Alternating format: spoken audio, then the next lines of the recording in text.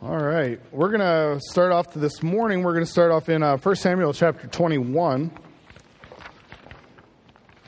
That's where we'll head off to. For those of you maybe the first time in here for this class, what we're doing is we're looking at some of the historical Psalms. Psalms that have a definite tie to a certain time in biblical history.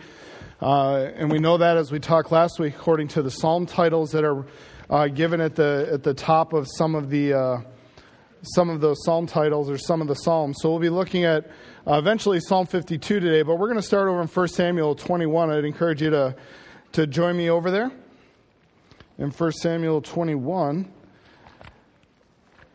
And before we get going, I had a couple little questions that I was trying to think through and look at what's coming up with Christmas and the holiday season and everything. So here's a question for you. How many tons of garbage do Americans create from Thanksgiving to New Year's? Anyone want to guess? What's that? 25 million? It is. It's actually estimated about 25 million tons of trash between Thanksgiving and New Year's. If you were to take all the Christmas cards, stack them on a football field, all the Christmas cards we send, stack them on the area of a football field, how many stories tall do you think those, for each year, how many stories tall do you think the Christmas cards would stack? They would be 10 stories? 7? There's only 4 choices. But actually it's 10 stories high is what they estimate with the numbers of Christmas cards. Now, maybe you're really good. You hang up all the Christmas cards. You keep them around. My grandma would always leave them around for months afterwards, hung up on the walls. We don't do that. We hang them up for a little bit, but that's the way it is. A lot of trash. Which of these was actually found in the garbage by a sanitation engineer? There's actually a whole article on don't call us sanitation engineers. We're tired of political correctness. Just call us garbage men. But I was surprised when I was reading that. Which one would you say probably found in there? Plutonium? Actually plutonium was found after the Manhattan Project. They actually found it all the way in Washington, which makes me, how did it get that far? And then they found it in the garbage. Someone actually did find 4 gold plates in the garbage. The person was dumpster diving looking for some food and found 4 gold plates, ended up being $27,000. Someone did find a $50,000 violin in the garbage. And then someone did find, a person in New York, lady was walking by the garbage one day and found this painting. She finds this painting. She's like, oh, that'll go with the paintings in my house. She brings it in. She puts it in her house for a while. And then she was watching the American Antique Roadshow. So she brought it into the Antique Roadshow. And they told her, hey, this is a painting by Tamayo or however you say it. I'm not an art connoisseur. And they said, yeah, it's estimated a value of $1 million. She was like, oh, really? And then they looked at her and said, but the FBI has been looking for this painting for 20 years. It's a stolen painting. And she said, okay, but there's a $15,000 finder's fee. So I guess a little silver lining, you go from 0 to $1 million back to $15,000. I'll still take the $15,000 for picking up a painting in the trash. Yeah, $8,500 because of tax. Nice. Very good, very true.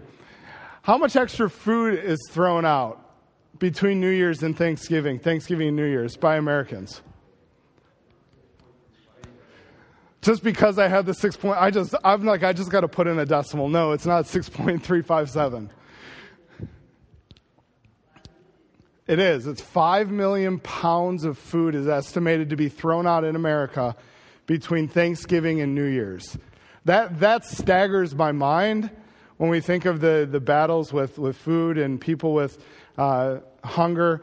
But I would argue that probably most of us sitting here, we may have found ourselves sometime in our life having very little. I remember a moment in my life when I was 7, 6, or 5, I might have been a little bit younger. But I just remember we were down at Bob Jones. My dad was in school. And we were down to nothing. All we had was a can of lima beans and Karo syrup. And my dad decided to open up and cook the lima beans and then pour Karo syrup on top of it. And to this day, those 2 items are like scarred into my palate that I don't enjoy either taste of either of those. But the Lord used some different people to bring some food, and it was a neat moment where God's people provided. But I remember that. But I haven't been personally in my point in life where David finds himself in 1 Samuel 21, where he's so hungry he's going to find himself begging for bread. In fact, in Matthew chapter 12, Jesus is going to have his disciples. They're hungry. They're going around, if you remember, they're picking the grain, and it ends up being on the Sabbath day. And the Pharisees come to Jesus and say, "Why are your men violating and breaking the Sabbath?" They're taking that which is holy and they're profaning it and they're making it corrupt. And Jesus actually refers back to this story in 1 Samuel 21, where David is going to go to the priest Ahimelech and ask for some bread. So if you're there in 1 Samuel 21, let's get a little bit of the story, and then we're going to take from the story and we're going to jump into the psalm that is a result of what David is going to be writing in David's account in his life here. So what we have here is 1 Samuel 21. David is going to be fleeing from Saul. That's going to be a trend that we're going to see in this study throughout this class. But it says, "Then David came to Nob, to Ahimelech the priest, and Ahimelech was afraid at the meeting of David and said unto him, Why are you alone? No man is with you." So David is fleeing Saul. We know that is the case from the previous chapters, even right before. Jonathan is going with David and telling David, "Hey, this is happening. You need to flee. You need to run." And David flees, makes his way to Nob. Now, if you'll notice, Nob, there's a really interesting. Nob is located right up in the tribal area of Benjamin. It's only about 2.5 miles northeast or northwest of Jerusalem. And so it's not very far. In fact, it's believed that Nob was a place where Saul would often go to either make sacrifice or spend time there. He would send individuals there from Jerusalem. There seemed to be a potential close tie between Nob and the priest at Nob and David or Saul. So David makes his way to Nob. As he's making his way there, Ahimelech was afraid of meeting David. Now, the question that I was wondering as I'm wrestling through it is, why are you afraid? Could it be that he knew and the word had gotten out that Saul is hunting David and here comes David? That's a possibility. Has word been sent out that if you see David, then you need to let me know? We know, as we'll get further into this, the story here, that frustrates Saul, that people knew where David was, and yet nobody would tell him. He didn't understand why David was alone. Maybe David only had a few men with him. It seems like there were a couple men with him. But he wonders again, he's wondering, why are you alone? Could it be that there's an association? If I'm associated with David, I'm going to be in trouble. I want to keep that association at a distance. Could he just be wondering, hey, you're the bodyguard of the king, which David was at this point, or part of the bodyguard. And it seems like his men that are with him are part of the bodyguard. Ahimelech would have known some of them from that association of the king coming up to Nob multiple times. Could it be that he's looking and saying, why are you alone and the king's not with you? Is something going on? David's response to him is very, very interesting. He replies that the king has commanded or charged me with a business, verse number 2. Now, that ought to ring. If you go through and you go back, is David on the business of the king? No, David's running from the king. So is David here, is he lying to Ahimelech? Is he spinning the truth? Is he telling the truth? There's a lot of controversy. There's a lot of people right on both sides say, yes, he was. No, he wasn't. Was he saying? And what it comes down to often is in verse number 2, where it talks about the king hath commanded me a business. Is the king that he is referring to, is he referring to Saul? So if he's referring to Saul, then David just propagates this story to protect he and his men that are with him. Why not tell this priest the truth? I don't know that there was necessarily parishioner clergy privilege there or not, but at the time, the totally different system than we would live in. But David he does not come forthright and say. Could it be because of that close association with Saul and the priest of Nob? Could it be that he just doesn't trust the family, the lineage of this priest? Because Ahimelech, his great-grandfather is Eli. His grandfather is Hophni, who, if you remember back, Hophni and Phinehas are put to death because of their corrupt, wicked ways.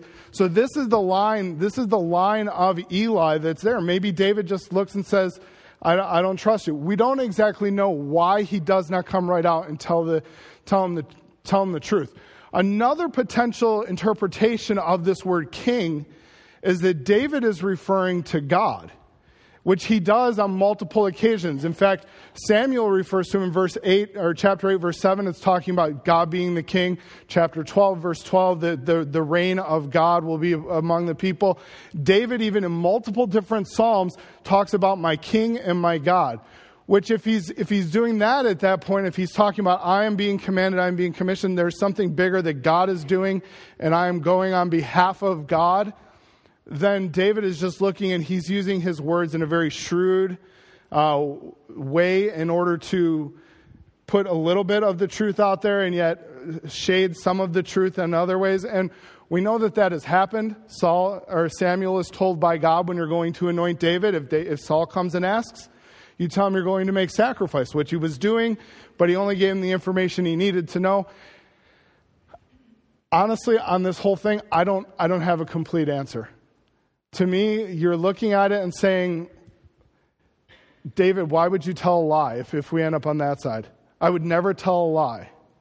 I would never. If my life and my family was in danger, honestly, I don't know what I would do until I'm in that situation. And we have to look, and I'm not throwing out an idea of situational ethics and you just, hey, whatever is the best at that time and you can just do whatever. But there does seem to be an aspect where when someone's life is at jeopardy, that something is allowed at this point. It's interesting to me, if David is just lying his way and God's condoning the lie, why does Jesus even refer back to this account? But Jesus refers back and says, what David did here in this whole account, it was right, it was okay. So I personally lean that maybe that David is just using his words very shrewdly and talking about I am on a mission from God, so to speak, and I'm going that way. But that's my personal interpretation. You may disagree, that's fine.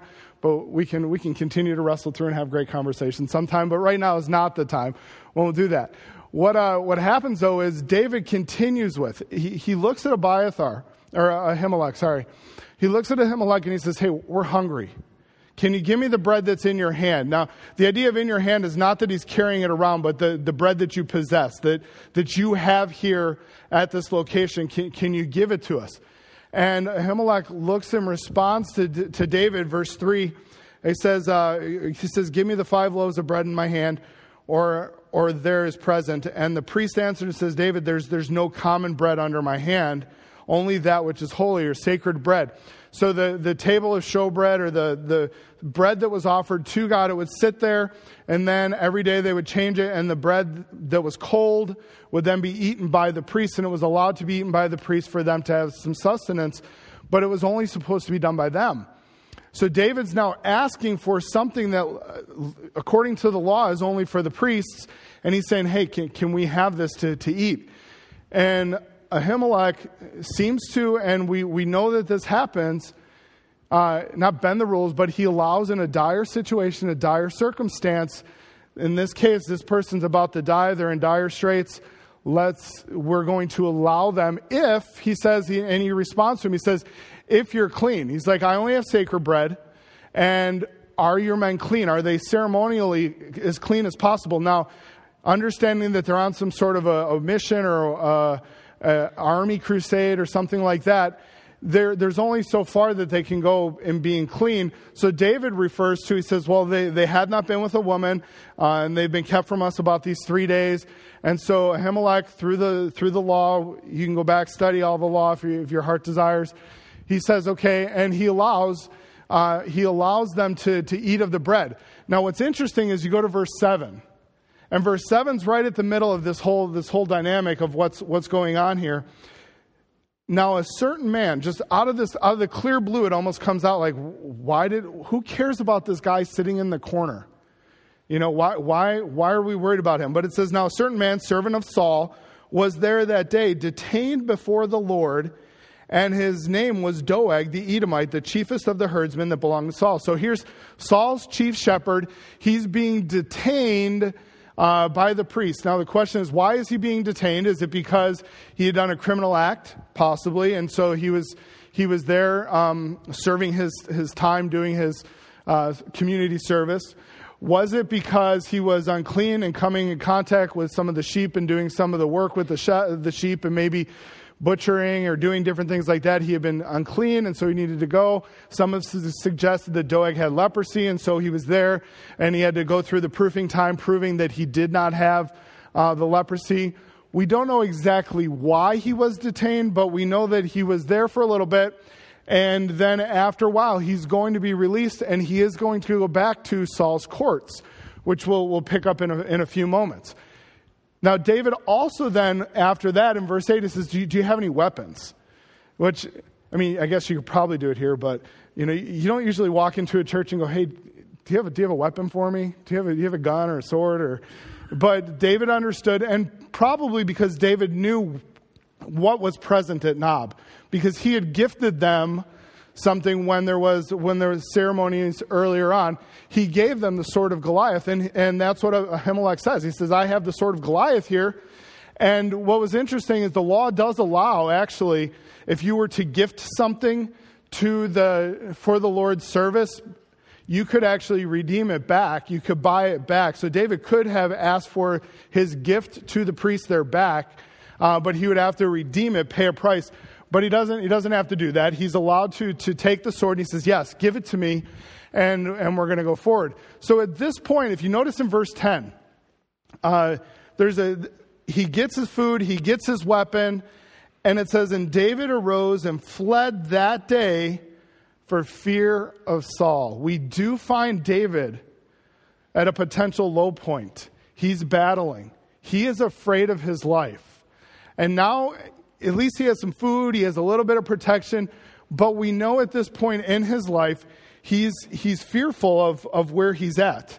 He's truly battling, and it's true that when we get to the point in our lives when we are not abiding in God, whether David is not or what, at this point, fear strikes us. And so David battling with this is running from Saul, and the rest of Samuel 21 we'll look at in the next couple weeks here, because they play into some of our other Psalms. But David is on the run, and we're familiar with that. Now we pick up the story now in chapter 22, verses 6 to 23. So David is on the run. He's fleeing Saul. Saul is on the hunt looking for David. He sends men out. He's going out. They're looking in caves. They're looking all over. We're familiar with a lot of those stories from our Sunday school years. We get to this point in 2 Samuel 22, or 1 Samuel, 22, that Saul is now up in the area of Gibeah and Ramah. It's just even a little bit north of Nob, and actually it's where the N is in Benjamin, but I didn't want to cover up the Benjamin there. Notice where all of this is taking place. This has a neat historical family twist. Everything where David is fleeing, where David is running, where some of this is all happening, it's right in the tribal area of Benjamin. What tribe is Saul from? He's from Benjamin. This is happening in his own backyard, the area I grew up in, my family, my relatives, the people are supposed to be loyal the most to me. All this is happening right in Saul's own backyard. Now Saul we find in verse 6, he's performing his responsibilities. He's sitting under the tree at Ramah. He's sitting there with the spear in hand. He's talking to people, whether he's just called all his kinsmen together and all of his authority figures and having a big staff meeting, or it seems like he's making judicial decrees and rulings. People would come to him and say, King, we have this. What do you say we do? And he makes that official. He's sitting there with all authority and power in his hand, and he's going through this business. So he finds himself doing that. And notice what it says in verse 7. It says, Then Saul said unto his servants that stood by about him, How hear ye now, you Benjamites? He's going to talk right through, because it was discovered in verse 6, it was there, that David's been found. Someone knows where David's at. And that's just going to send Saul into another one of his maniacal tirades. He's going to be extremely upset. So he looks at the men of Benjamin, his kinsmen, his friends, the ones who are in a place of authority. It's interesting. It seems as if the people in the authority, those around him, are only his kinsmen outside of maybe his chief shepherd, Doeg. But there seems to be that aspect. And he's going to start appealing to them. Look what he says. He's going to say to them, you Benjamites, will the son of Jesse, he doesn't even call him David anymore, he just can't bring, will the son of Jesse give every one of you fields and vineyards and make you all captains of thousands and captives of hundreds, that all of you have conspired against me? And that there is none that shows me that my son even has made a league with the son of Jesse. And there is none of you that is sorry for me or shows unto me that my son has stirred up my servant David against me to lie in wait as at this day. So Saul he's going to have a tirade against his kinsmen. He says, you're going to stand to lose much. Is he going to give you vineyards? Is he going to give you fields? Is he going to give you all the things that I've already given to you?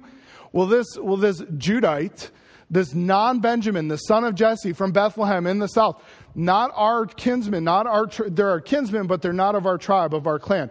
We understand that here in this area, right? We understand the whole tribal kinsmen. I mean, when I first came, man, it was like, wow, everybody is related to everybody here. And you don't say anything here because they're probably related over here. And it blew my mind how tightly it was to crack into the clan mentality in our area. And we understand that. So David is looking and saying, you really think this Judite down there is going to give you everything that I've given to you? No, he's going to do what I did. He's going to put all of his people in charge. You're going to lose all your positions. So he starts to talk to them about their tribe. He starts to talk to them about their greed. He's saying, you're committing conspiracy against me. Saul is doing something that every politician does. They shake you and make you feel insecure. They take away, you're going to lose your money. You're going to lose your home. You're going to lose your ability to have health insurance. You're going to lose your ability. They're going to push you off a cliff in your wheelchair if you vote for we can go back through. That's what politicians do, and that's what Saul is doing. He's driving these individuals, making them feel insecure, because Saul at this point is feeling completely insecure. Everybody's conspiring against me. And in verse number 8, when he finishes all of this, he's wanting to know. He's saying, tell me where this guy is. Tell me where David is, basically. He's wondering where he is. And they look, and Saul says that all of you have conspired against me, and they all lie in wait this day, and there's no response from them. Whether it's they're completely shocked, like, what is Saul doing to us? Or maybe they're just like, here he goes again, or they're looking and saying, I'm not going to tell you. I'm loyal to David, yeah, and I'm not going to tell you, Saul. We don't know exactly, but we know there's a silence until, notice who comes on the scene again. Now we get Doeg, the Edomite, showing up and almost taking this power grab. He sees the vacuum. He sees that nobody's stepping up, and he's going to jump in, and he's going to say, then answered Doeg the Edomite, which was set over the servants of Saul, and said, I saw the son of Jesse coming to Nob, to Ahimelech, the son of Ahitub, and he inquired of the Lord for him. This is what he's saying that Ahimelech did, and gave him victuals, gave him food, and gave him the sword of Goliath, the Philistine. So he tells Saul what no one else will. David was at Nob with Elimelech, and this is what he says. He says that he's inquired of the Lord. Now, the earlier passage doesn't talk about that Ahimelech inquired of the Lord or went to the Lord on behalf of David. But we are going to see that I don't think Doeg's lying here to try and make it worse. But because Elimelech, when he is accused with this, he doesn't dispute this claim. He doesn't dispute that he inquired on behalf of David. So I don't think Doeg's lying. I just don't think the earlier part highlighted that. It was more looking at the food and the other thing. Gave him food, gave him weapons. So this is just going to infuriate more, even to the point of, what's the weapon that was given?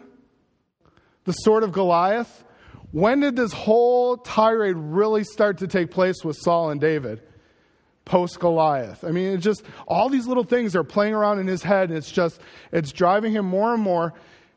What's interesting is the facts are true, but the implications here are deadly. There are times in our lives where we can share facts, and we know we're sharing facts, but are we accurately representing the way in which they were shared, in which they were given? Or do we find ourselves potentially giving them in such a way to make the person look a little bit shady?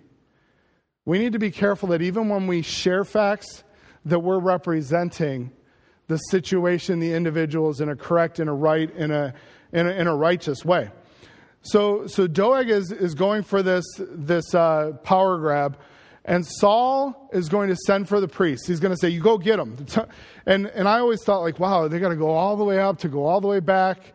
It's going to take days. No, remember, it's only like 2 miles from where they're at. They're just north of Nob now. So he says, you go down south, get the priest, come back. They bring him back, and there's going to be this charge of treason against them. Verse 13, Saul says to Ahimelech, says, "Why have you conspired against me?" Verse 13, "Thou and the son of Jesse, and that thou hast given him bread and a sword, and inquired of the Lord for him, that he should rise up against me till I am wait at this day." So he lays out exactly what Doeg told him, lays it out as a conspiracy. You're committing treason. You're going to be tried. And Elimelech defends himself. What's interesting is how he starts his defense. If I'm on trial, I'm going to defend my righteousness. I'm going to defend me. But he has a bigger picture in mind. He sees God's plan. He sees things unfolding. And he doesn't try to defend himself first. He's going to defend David. I find that amazing and honorable and noble to say, hey, I'm going to think about the other people in the midst of my difficulty. I'm on trial. I'm going through a hard time. But I want to make sure that you understand, too, that this person was right in what they did. He says in the verses here, he defends David. He says, then Elimelech, verse 14, answered and said, "Who is faithful among all your servants is David?" So he calls him his servant. He calls him a faithful servant. He calls him the king's son-in-law. He says he goes out, he does your bidding. And in your household, he's very honorable. He's respected. People love him. What has he really done wrong? And besides that, he says, verse 15, he says, "I've been interceding on behalf of David before. This is not my first time." He says, "Did I only then at that moment, begin to inquire of God for him?" The implied answer is no, I've already been doing this. When he's went forth to battle, when you've sent him through on journeys, I've been interceding before on behalf of David. So this is nothing new in my life, which I think is very, very honorable, even for us in our lives, is to be continually interceding on behalf of others and on behalf of those who God has placed in our lives to do spiritual duties, to do things like that, ministry, and keeping those individuals, keeping our pastor before the Lord on a daily routine, which I know so many of you do, and taking that concept. He also then, number 3, he's going to affirm his loyalty to Saul. He says, "Be it far from me. I'm not coming against you. You are my servant, and I am thy servant." He says, I am your servant. He reaffirms that. He's saying, Saul, I didn't know that. And besides that, I don't know of any assassination plot. He ends the verse 15 with that. He says, "For thy servant knows nothing of all of this, less or more. This is all I know." And he lays it out and he gives his defense. And which, I mean, if you're in the world of Saul right now, if you're going to start off with anything with David, you're just giving yourself your own death sentence. But he chooses to side with righteousness, even in the face of this lunatic, even in the face of the most dire of situations and difficulties. He says, I'm going to side with righteousness, even in the face of potential death. Everybody understands, I mean, maybe not so much today, but any other time in history, you commit treason, you're done. So he understood, but yet he's still going to side with righteousness.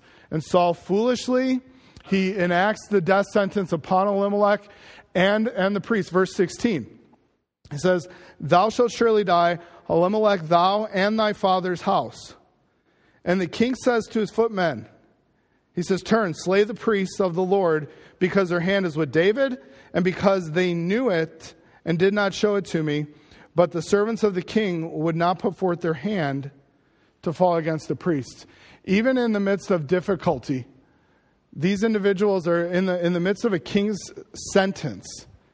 They're even going to look and say, there are some lines I'm not going to cross for righteousness' sake. Was it because they were priests? Possibly. Was it because his footmen realized that Ahimelech was right and David's really not against Saul? Was it because they looked and said, we don't want to slay, we don't think Elimelech's guilty? Whatever it was, this is a bold-faced fish shake in front of the king. And he looks and says, they look and say, we're going to do what's right, even when we're commanded to do what is wrong. And the king looks at Doeg and says, Doeg, here he is again. You step up. You go slay. And he does. He goes and he slays 85 of the priests, 85. He kills the priests, verse 18. And then he goes then beyond that. That's the idea of the linen ephod. They were dressed even in their ministry garb, so to speak. And then to Nob, the harem or the ban is placed upon them. By the king. What's interesting is the ban was something that was given in Levitical law to deal with the Canaanite people living in the land. It was not supposed to be enacted upon Jewish cities, Jewish individuals. It was only to be for the Gentile, for the Canaanites at the time, to purge the land when Joshua and the conquest occurred. That's when it was to happen. And King Saul and Doeg here are going to place the harem or the ban upon these individuals, Jewish kinsmen. And he goes there and he wipes them out. He kills those with the sword, the men, the women, the children, the infants, the ox, the donkeys, the sheep, all at the edge of the sword. Whether it was just him or it was him and some other followers, we don't know. But we know that through all of that, what happens is verse 20 is where we get the rest of our background. One of the sons of Elimelech, the son of Ahitub, named Abiathar, escaped and fled after David. And Abiathar showed to David that Saul had slain the Lord's priests. So he finds David. Abiathar gets away, and David is going to compassionately respond to Abiathar. Now, last time we left David, he was fearful. The last time we were looking at him, he was afraid of Saul. And now he's going to look at Abiathar, and look how he responds in verses 22 and 23. David said to Abiathar, I knew that in that day when Doeg the Edomite was there, that he would surely tell Saul, I have occasioned the death of all the persons of thy father's house. Abide with me, don't be afraid or fear not. Says the guy who just a chapter and a half ago was completely afraid. For he that seeks my life seeks your life. But with me thou shalt find safeguard. So David's response, he took personal responsibility for this massacre. Which I look and I'm not like David. I'll be like, Saul, you're responsible, which we know Saul was. And yet David understood that his actions had consequences. Whether this was him feeling this way because he lied or because he just went to Nob and asked for something that he could have probably just went somewhere else and found. He doesn't give us details. He just looks and says, I feel responsible for what has happened. He looks and he says, Abiathar, I'll offer you friendship. It's really all I have right now. Now put yourself in Abiathar's shoes. He's just experienced the death of a father, the death of a brother, the death of probably his family, maybe his kids. Maybe all of his entire livelihood has just been decimated. He has absolutely nothing. When the ban occurs in a city, there it is laid waste. Jericho was under the ban. It was to be completely annihilated. So Abiathar has just lost security in everything. And David looks and says, I can offer you friendship. I can encourage you not to be afraid. And then I can offer you protection. You come with me and I'll offer you some security. So to this individual who has no security, and this is what I find ironic, and I think is ironic, the part in the verse there where David looks and says, hey, the one who is seeking my life is also seeking your life, and I'm running through caves, and I really have no place and I just begged for bread, and I have one sword, and I really don't have a whole lot more, but I can offer you security. I can offer you hope. I can offer you friendship. He really has nothing to offer except for that personal relationship, to be close by, to help. And I think there's a really great truth for us, a responsibility for individuals and friends that are going through hardship, not just a platitude of, hey, I'm praying for you, but offering that time, offering that companionship, offering that friendship. What can I do? And following through and offering those helps to say, hey, you're going through a really difficult time. Let me do something about it.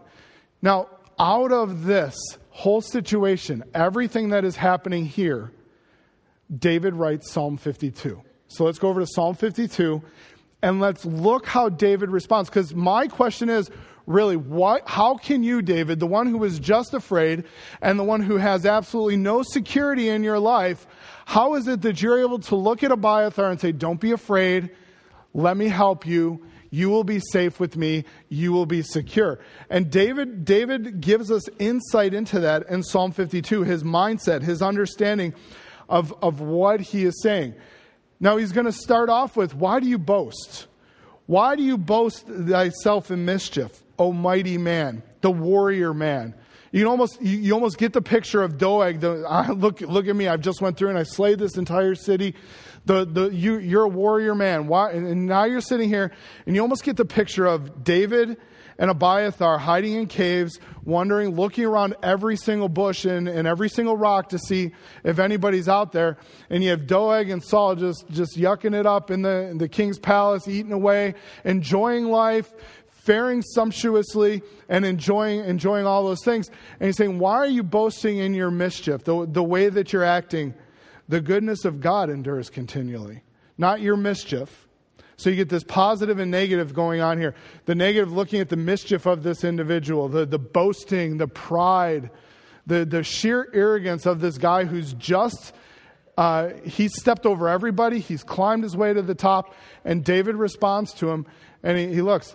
And one who is using the idea of the mighty man, one who's using their strength and ability in a dishonorable way. The idea is self-exaltation. The boasting is demonstrated here. The proud, the arrogant, the, hey, look what I've done. Look how amazing I am. And yet, David says God's faithfulness endures. It's interesting, last week when we were looking at the psalm, the word he ends with is the same word, the hesed, the faithfulness, the long-suffering, the mercy of God. And you will see that word come up continually through David's psalms, where he's looking and saying, God, your mercy, your long-suffering, your faithfulness, your covenant faithfulness to your people is amazing. And that's what David is going to rest upon and show security. So he's going to start going through this psalm as he looks for this. And it's almost as if David is going to look at, say, I love the movie Gladiator, and there's a point in where it says, the gladiator looks at the emperor and says, the time for honoring yourself will soon be at an end. And it's almost as if David's looking at this mighty man and saying, you're honoring yourself, you're boasting in mischief. But ultimately, God's faithfulness, God's loving kindness, it will rule the day. And that's where David's going to hang his hat in this whole thing. So he goes through and he's going to lay out the characteristics of the wicked. He says their words are hurtful and malicious. And we have to identify, where do we find ourselves? Do we find ourselves being this boastful, proudful person who we are characterized by the wicked? He says, the tongue devises mischief. It's like a sharp razor working deceitfully. You love evil more than good and lying rather than speaking righteousness. You loved the devouring words, O thou deceitful tongue. He says, your words are hurtful. They have a skewed sense of value. They begin to call what is good evil and what is evil good. And we need to be careful that as we look in our lives that we're not doing that we don't mock those people who are doing what is right and say they think they're great, they think they're righteous, they think they're better. Don't find yourself mocking or diminishing those who are choosing to do righteousness. So look for those people who are doing that and say, wait, maybe I need to back away. The blessed is the man who does not find himself sitting at the seat of the scornful, the mocker. We need to distance ourselves and be wise in those areas. So they have a skewed sense of value, like it says in verse 3, where they love evil more than good. Do you find yourself creeping that way? If so, say, wait, I got to work on some repentance. I've got to get back to God. They're threatening and dangerous to those who are in their way. You ever meet a person like that? You're like, oh, stay out of their way, man. When they get going, they're like the bull in the china shop, and they're going to run everybody over. And we have a responsibility in our lives. If you're in a position of administration, you're the boss of people, make sure that people don't look and just say, oh, stay clear. It's one of those days. They're dangerous. Work on our demeanor, work on our graciousness, not having that characteristic of wickedness. They're characterized by their words. And Jesus highlights this. Out of the abundance of our heart, the mouth speaks. So you see the wickedness of Doeg sitting there and spewing, hey, I'll tell you where David is, and I'll tell you what they did to him, and I'll even go and kill all those people. Yeah, no problem. He says they trust in their own abilities and strength. Verse 7 down there, he says, lo, this is the man that made not God his strength. I believe verse 7 really is a key verse in the psalm. He looks and says, this is the man that made not God his strength, but rather trusted in the abundance of his riches and strengthened himself in his wickedness. Highlighting, you can see the picture of Doeg, this guy who's there, but you can also see in our lives, are we somebody who trusts in our own strength rather than the strength of God? When our life is completely insecure, am I just trying to figure it out myself? Am I just, and we have those personal responsibilities. So, financially, we crunch the numbers. We figure out what we can cut and what's bloating our expenditures here. So we get rid of that. We have our responsibilities to do those things. And yet at the same time, if I'm always just doing it all in my own strength and ability and never going and trusting in God and asking him for his wisdom and asking him for his instruction, am I just doing it in my own strength? And he says that's a wicked practice, to go through life and to do everything without looking at God and asking God for strength and wisdom, trusting in the own abundance of their riches, as they said in the verse there. It's a misdirected faith, love, and dedication. They did not put their strength, their trust in God, but rather in themselves. And we all battle with that. And that's where David's looking, and David's looking at Doeg, seeing this all happen. He's saying, you're putting your strength, your trust in you, but I'm telling you right now, there's somebody bigger. Abiathar, I know it seems like everything is insecure right now, that life is completely fallen apart, but don't put your strength in your own abilities. Don't put it in your own help. Trust in God. Put it in God's strength. Trust in him.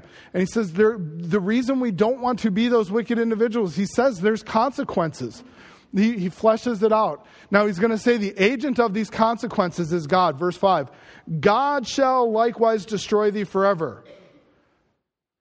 If I'm David, I'm like, Doeg, I'm coming after you.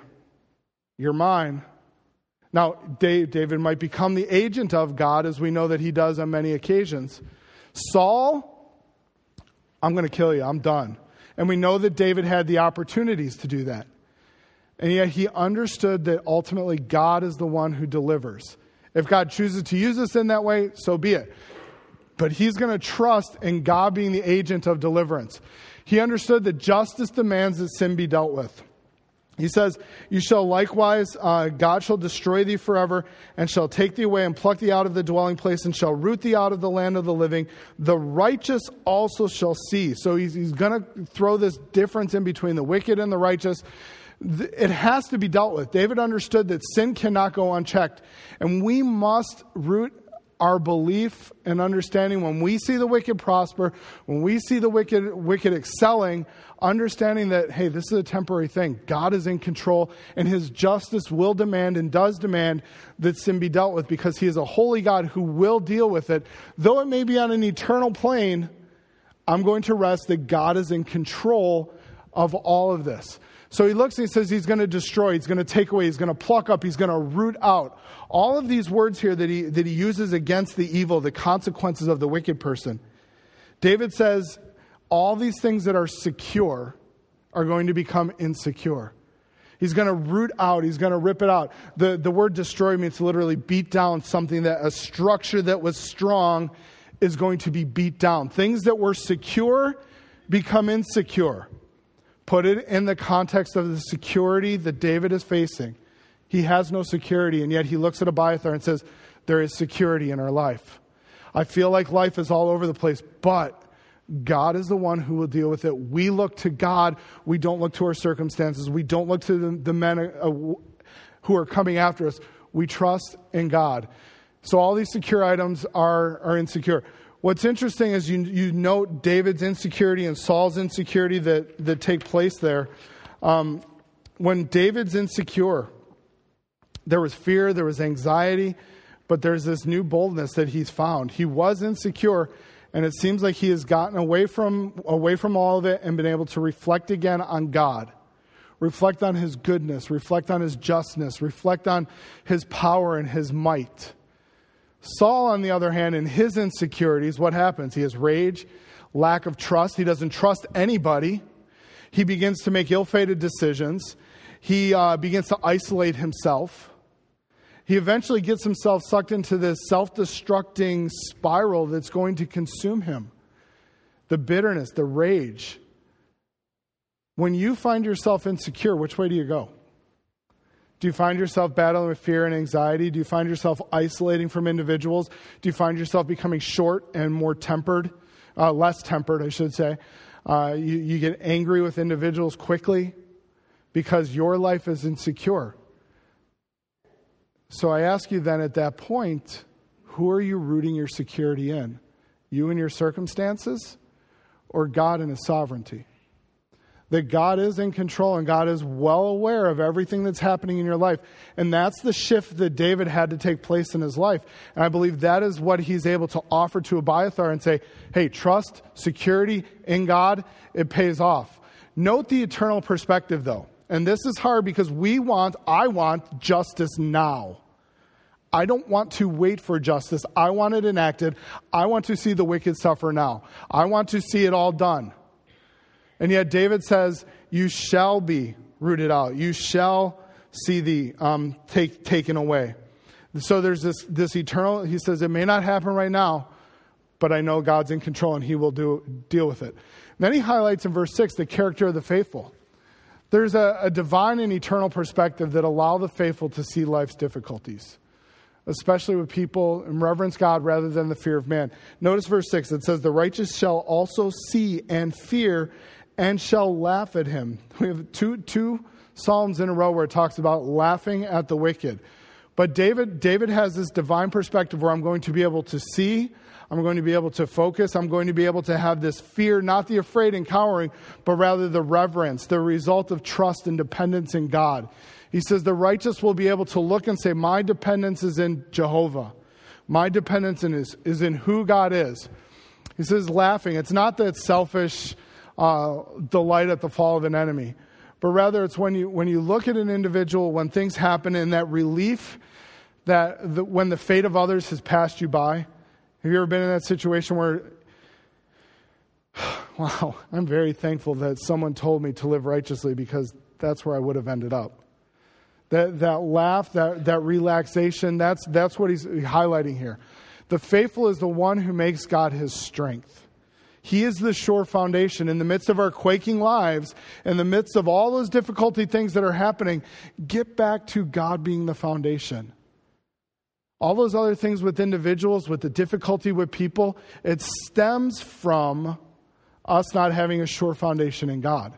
And David says, get back to that. Abiathar, you're a priest of Jehovah. You've followed God, and right now it's going to be very easy because your life just got hit with this huge cataclysmic event. Don't run from God. Turn back to God. Get back to where he is at.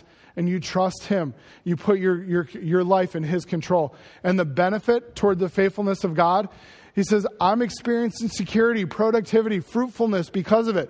He says, I am like, verse 8, I am like a green olive tree that's fruitful, strong, productive in the house of God. I trust in the mercies of God forever and ever. I will praise thee because thou hast done it. I will wait on thy name, for it is good before thy saints. He says, I'm productive, I'm fruitful, I'm having this security. How am I doing it? Because I'm trusting in the mercies of God. I'm making this daily commitment that looks and says, my life is not just about me, and I need to trust that God and his word and his ways, that's what I need to get back to. And that's where he trusts. And he says, I will praise thee because of what you've done, your mighty, your wonderful works. I'm going to reflect on what you have done in the past and know in the future that you're still the same God. And that you'll control and you'll trust. And I can do that. He says, I will rest upon who you are. He says, I will wait, or I will rest on thy name. Focusing on the name of God and his characteristics and who he is in those names helps us to know that he is the God who provides, knowing that he is the God who sees, knowing that he is the Lord of hosts, that he is the God of the angel armies, as we looked at last week. That's who we're going to rest upon, not upon us, because when we rest upon us, we know that we're not those things. We don't see everything. We're not holy. We're not faithful. We know that we are finicky. We know that we respect people and we disrespect others. We can't rest upon our goodness, but rather the divine nature and characteristics of who our sovereign and wonderful and amazing God is. So David can look at Abiathar and say, you can have security in the midst of a tumultuous situation. You can have security in that because God is secure. Because he will. What's interesting is if you look at the way this plays out, verse number 1, he calls him a mighty man, you warrior man. And by verse 7, he says, lo, this man. He's just a common man. He's going to be brought low. He's going to go from this guy who thinks he's just everything to just a common person. And God is looking, God is one who's faithful, God is secure. So we can rest in hard times through affirming that our faith in God and his ability to deal justly with the unrighteous and the faithful. It just means I have to trust. I have to trust that God is the final justice, that he's in control, that he is greater than all the people that are coming against me, all the people at work that may be exalting themselves, trying for your job, and you feel like life is just falling apart. God is greater than all of them. I can trust in God's character, in his name, of who he is. And I can trust that God has my best in mind. In the midst of a hard circumstance, that's not easy. But yet David says we can do that. If he can do it in the midst of all of that, and he can encourage Abiathar going through an extremely difficult time and saying, hey, focus on God in your hard times. He will give you security. He will give you stability. Then we can too. So Lord, I pray that you would help us to rest in you, rest in your ways, rest in your security and not in our own. For it's in your name we pray. Amen. Thank you so much. Let's get ready to worship.